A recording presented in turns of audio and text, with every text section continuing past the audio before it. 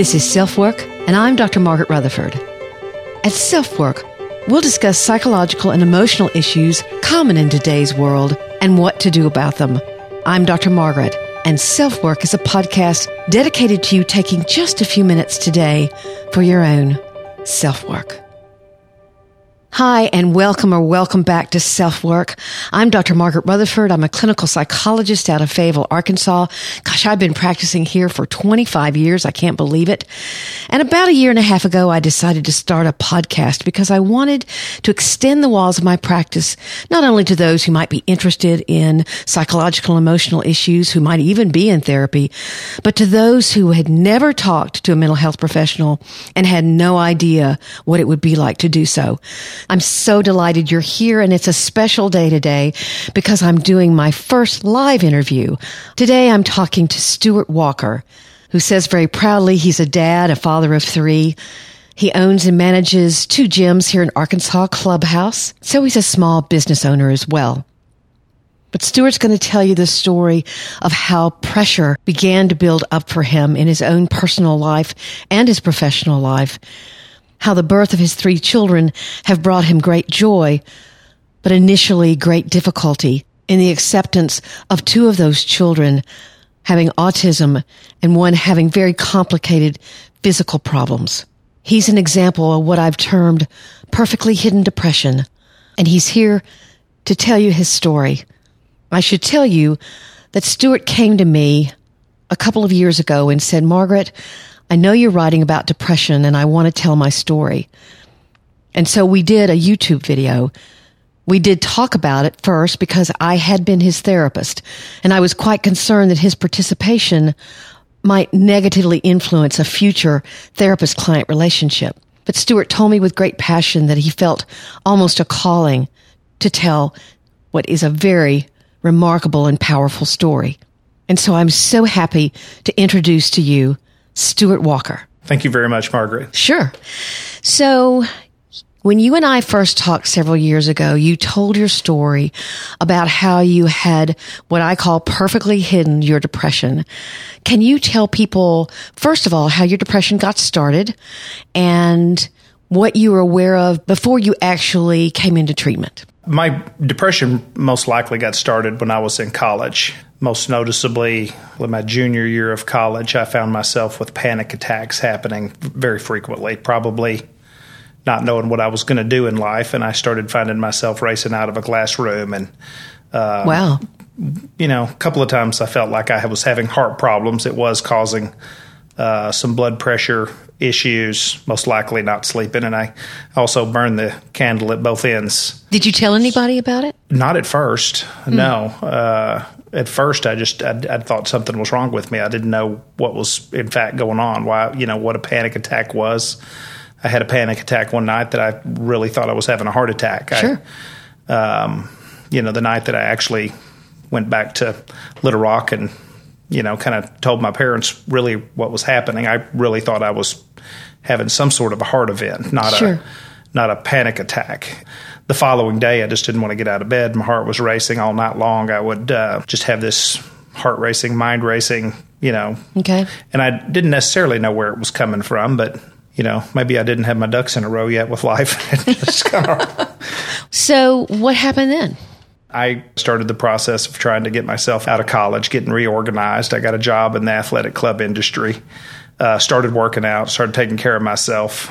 I also probably drank way too much then, so I definitely, I'm sure that was I had a little self-medication period there.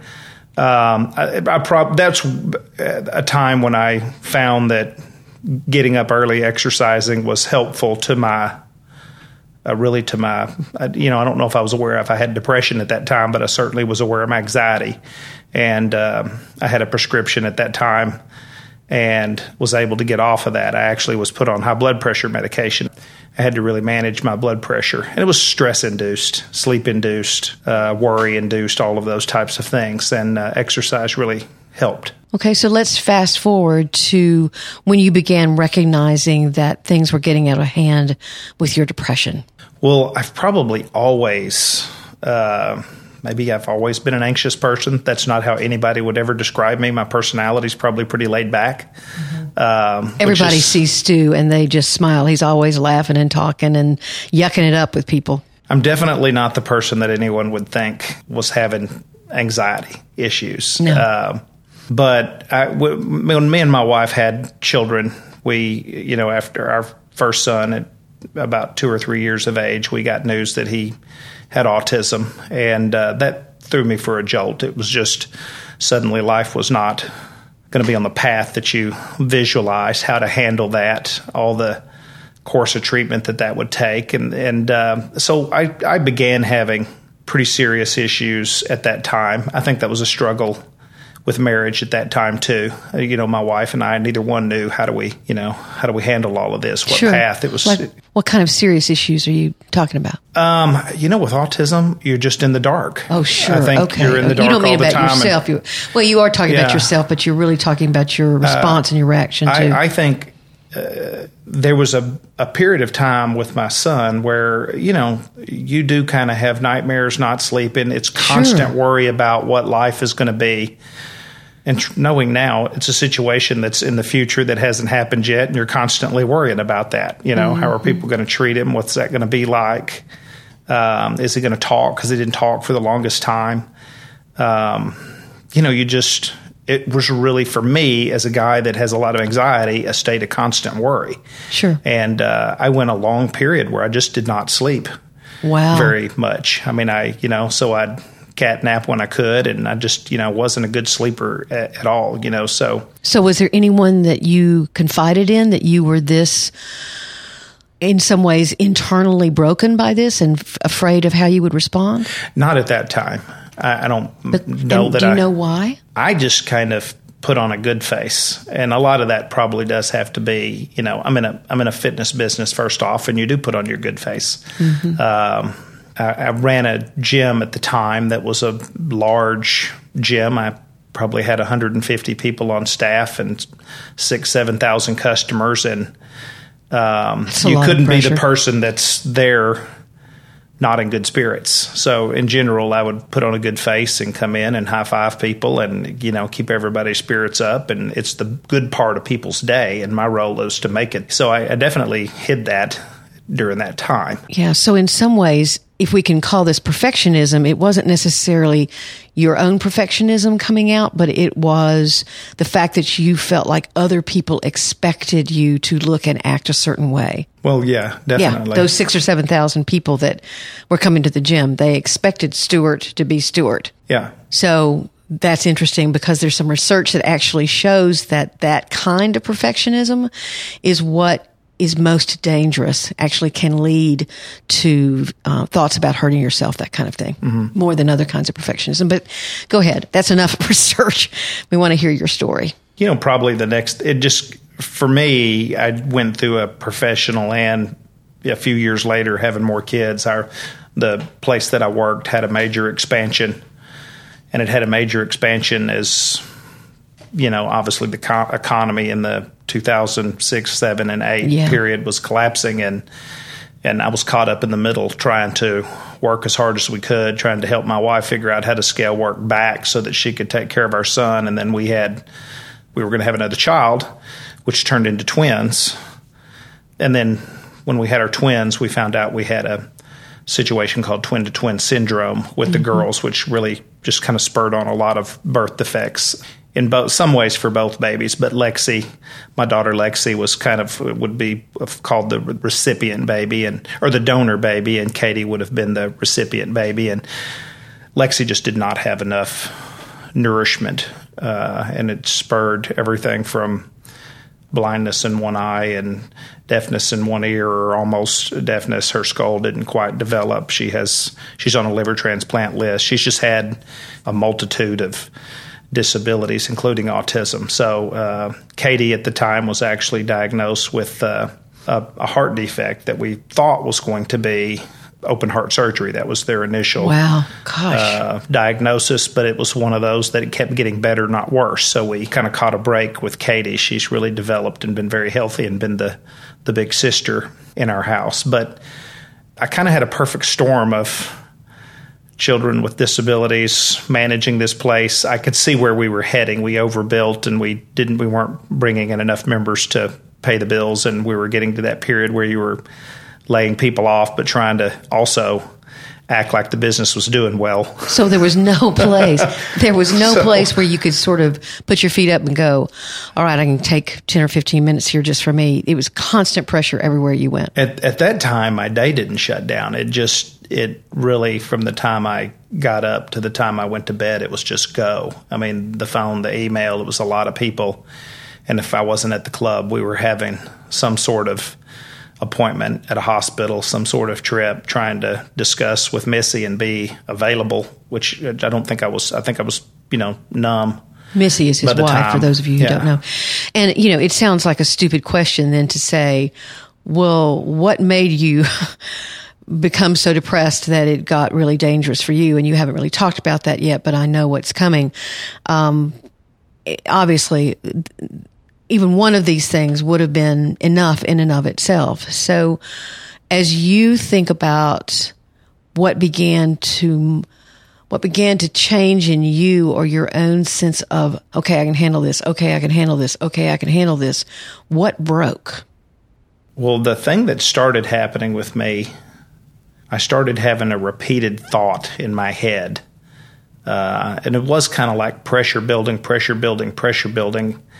And when I was driving, I would just kind of visualize running into a wall of a bridge. Wow. And and as weird as that sounds, you could kind of visualize an implosion, and it was as if that pressure subsided for just for a moment. And I started finding myself doing that over and over and over. Sometimes I would do that at night when I slept, sometimes when I came home, certainly in the car, but during the daytime, you'd just close your eyes and do that. I went through thoughts of doing that with a bridge, and I did that with thoughts of doing that with a pistol, where you would just think about a pistol going off. And as weird as that seems to say, it was like a relief of pressure or tension for just a second. And you would exercise that. As if there is a way out. As if something is a little bit of a relief. I don't even know how I still today don't put that thought with me at all. But then after a while, you start. At one point, I found myself on an interstate speeding, and actually kind of to a certain extent thinking of, what would that be like? Can I push that closer? I don't own a gun, so that was That's good. That's a good thing. Yeah, exactly. I wasn't in the. That's right. I didn't have the headspace to certainly have a weapon in the house either. So that was a good thing. But I just felt like I didn't have control of my thoughts there for a period, or what I might do to myself, and I really did not have an outlet. I did have an outlet, but I didn't talk to anybody. I certainly felt like with my wife, she had enough on her plate, and I was trying to put on a good face. Mm-hmm. Our club was kind of precarious, so I was trying to put on a good face, and I was really working to try to bail ourselves out as fast as I could, and that kind of was going well, but it was a tremendous amount of pressure. So my relationship with bosses, my employer, was really tense. So there just was not a good place. I did not have a person there that I could really spill all that to, and I think I sounded crazy. I still do to a certain extent. Repeating, having a suicidal type thought like that doesn't sound like something that you want to spill to somebody. Well, of course not in many ways, because it reveals how vulnerable you're feeling on the inside, and people don't want to do that. Plus, people would look at you. I mean, given what your persona was outside of that, they'd say, "Well, I don't get that. You look great. What are you talking about?" I mean, the disjointedness of the way you were presenting and wanted to present, and what was really going on internally, was so different that people would have a hard time understanding, unless they knew that people do that actually all the time. Mm-hmm. So was there anything that happened? Was there any kind of culmination of emotions or experiences that you said, all right, I can't do this anymore? Well, I broke down in front of my wife one night. I mean, I was at a point where by the time I got home, it was 7:30 or 8 o'clock at night, and obviously my wife's got the kids, she's got my son, she wants to talk, and I'm brain dead. I don't think I was much of a husband at that time because I stared at a wall and I just, and Missy was trying her best to talk and get to the root of you need to do something. And she was proactive. She was having so many of the same issues and she was seeing you. Mm-hmm. So you were our only real outlet as far as a person that a therapist that I knew that was out there. And I broke down one night really when she was asking me questions. I finally spoke about it and she made me go see you. Yes, she did. And I was really... And you chose to be honest with me. Yeah, I was just at a breaking point. I knew that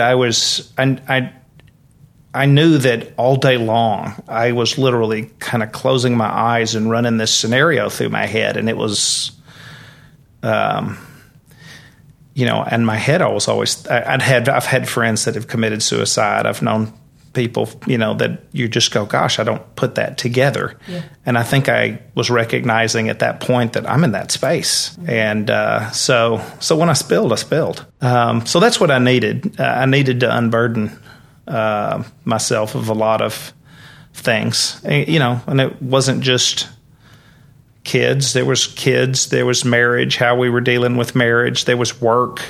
There was a tragic death of a friend, as I remember. Oh, yeah. I was carrying that around for years. My son is actually named after my best friend growing up, mm-hmm. and I just had never unloaded. That actually started my freshman year of college, which probably carried into anxiety and relationships and stuff. But I just had never unloaded or unburdened in my I don't know when you do. Well, and I remember in our work together, we were sort of searching around for other kinds of things that may have worked together to make you someone who wouldn't do that. And basically you said, it's just because I'm a guy. I was taught to be a guy. I was taught to keep these kinds of things to myself and take care of business. Well, that's definitely the case.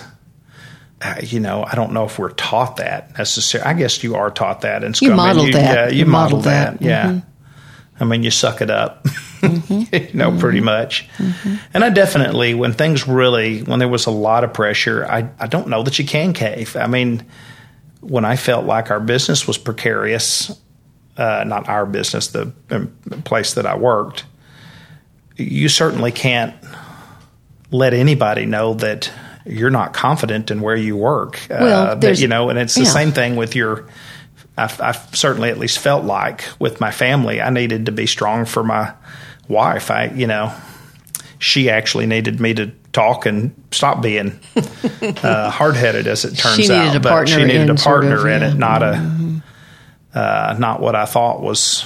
Well, what you're talking about, if I can put a psychological spin on it, is the skill of compartmentalization. And it's when we have something that's troubling and we put it in a box somewhere and we put the box on top of the closet and we say, I'll get to that when I can. And that is a skill. Everybody has to do that.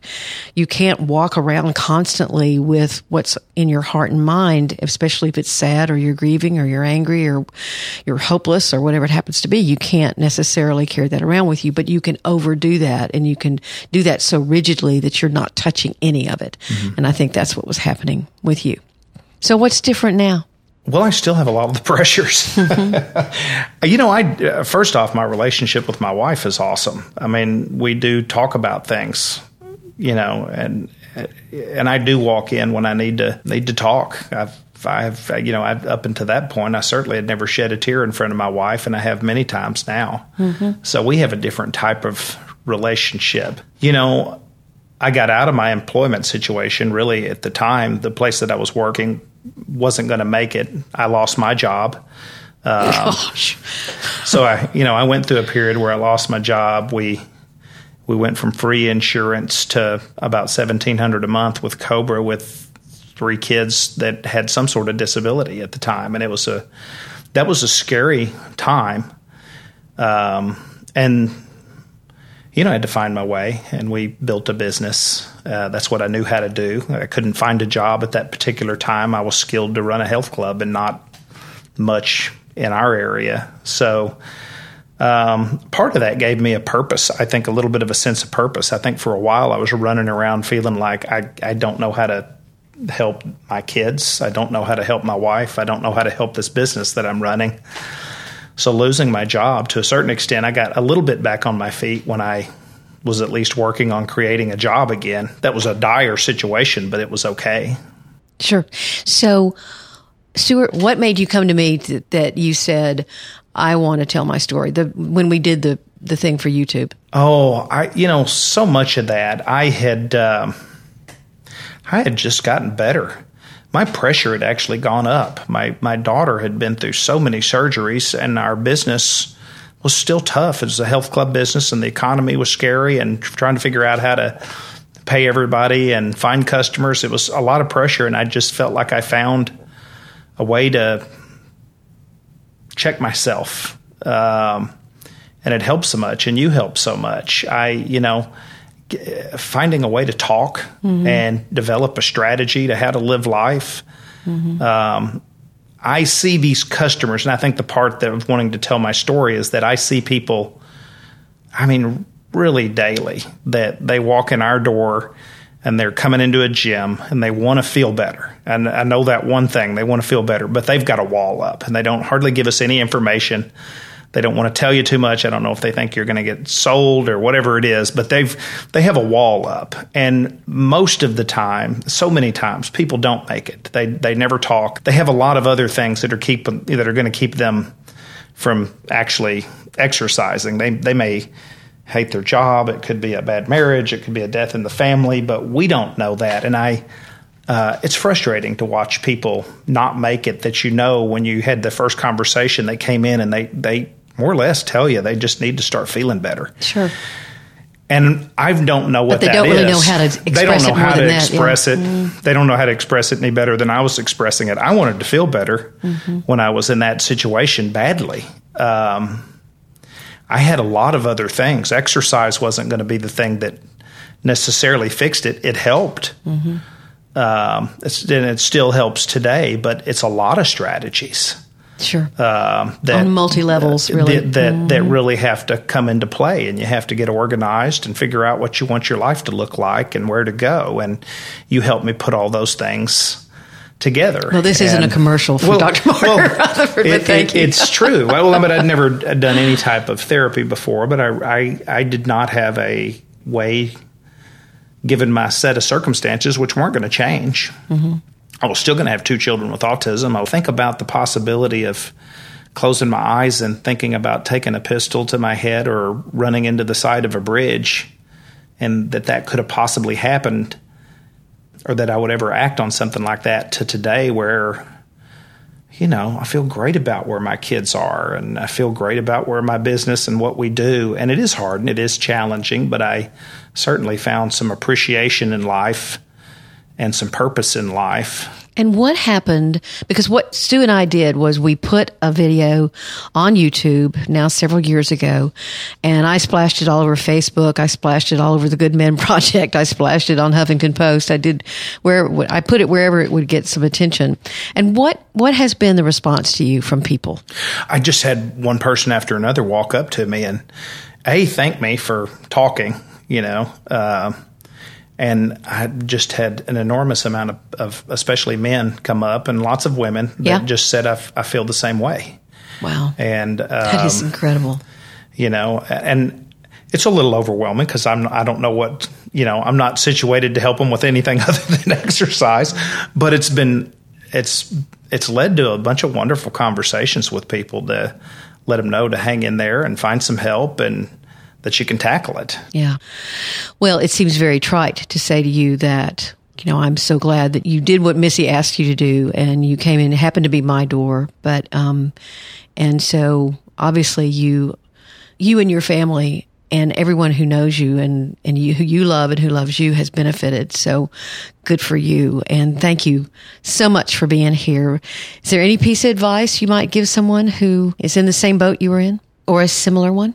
Really, with anybody, it's just that it's okay to open up and talk. To give yourself permission. To give yourself permission. Yeah. I wasted a lot of time standing there frozen, and you just don't have to do that. You can start that process of getting better today really easy. Well, I hope you'll listen to Stu and reach out. You can always email me at askdrmargaret@drmargaretrutherford.com as well. But we'll talk more about that in a moment. Thank you so much, Stu. Oh, thank you for having me.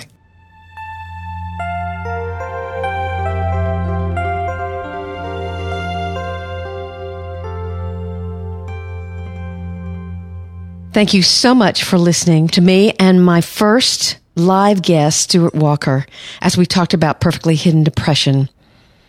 As I said, you can always email me. And in fact, I would love for more of you to email me. Ask Dr. Margaret at drmargaretrutherford.com. It gives me a chance to get to know who is listening to this. I can tell where you're from, but I cannot tell if you're a man or a woman, or obviously I can't tell the reasons why you're listening, but I'd love to hear that from you. Perhaps I could create a podcast just for you. So please email me at askdrmargaret at drmargaretrutherford.com. It is confidential. I will be the only one who sees it, and I will be the only one who responds. There are many ways of getting in touch with me.